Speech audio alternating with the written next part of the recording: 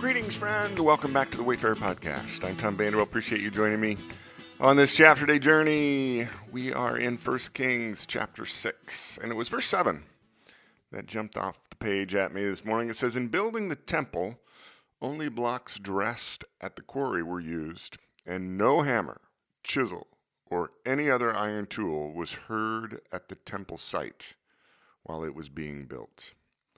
Today's podcast is entitled Sacred Space.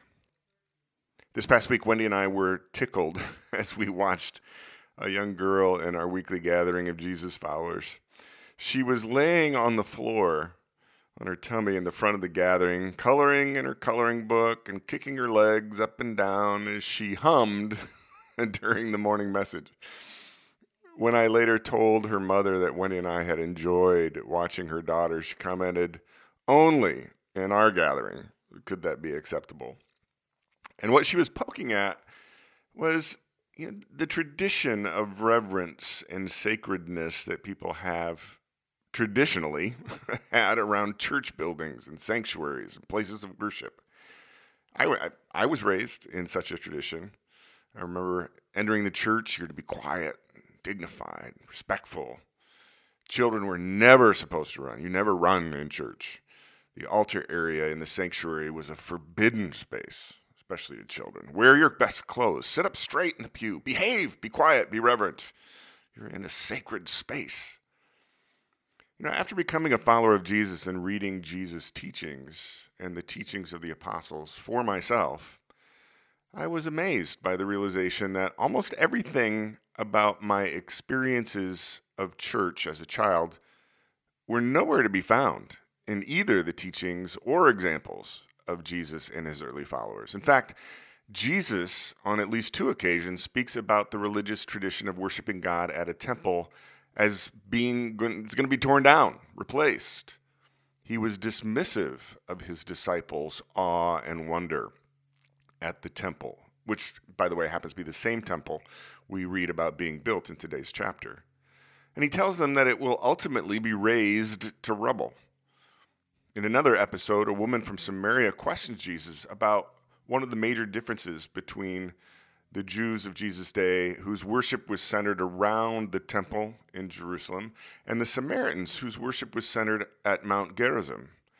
Jesus responds, quote, "Believe me, a time is coming when you will worship the Father neither on this mountain nor in Jerusalem. A time is coming and has now come when the true worshipers will worship the Father in spirit and in truth, for they are the kind of worshipers the Father seeks," end quote. Jesus never prescribed church buildings, cathedrals, basilicas, sanctuaries, altars, or sacred spaces.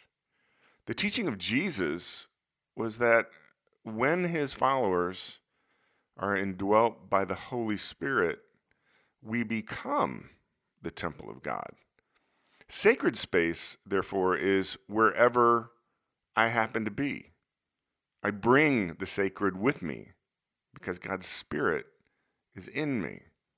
My body is the temple. The Jesus movement in the first century exploded as followers and disciples. They met anywhere, everywhere, homes, public spaces, outdoors. We human beings, however, love our religious traditions, don't we? I found it interesting in today's chapter that even at the building of Solomon's temple, the work area was to remain silent in reverence. And it reminded me of the plethora of rules I was taught as a child about the church building being a sacred space. Which then, as I pondered it, reminded me of our sweet little girl that Wendy and I watched and worshiped this past Sunday.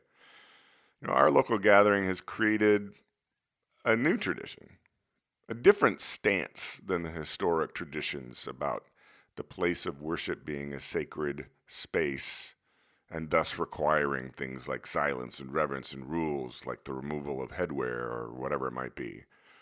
In our gatherings, children are allowed to be children. For many years, we had a weekly gaggle of little girls who would literally apply Psalm 149's call to praise God with dancing.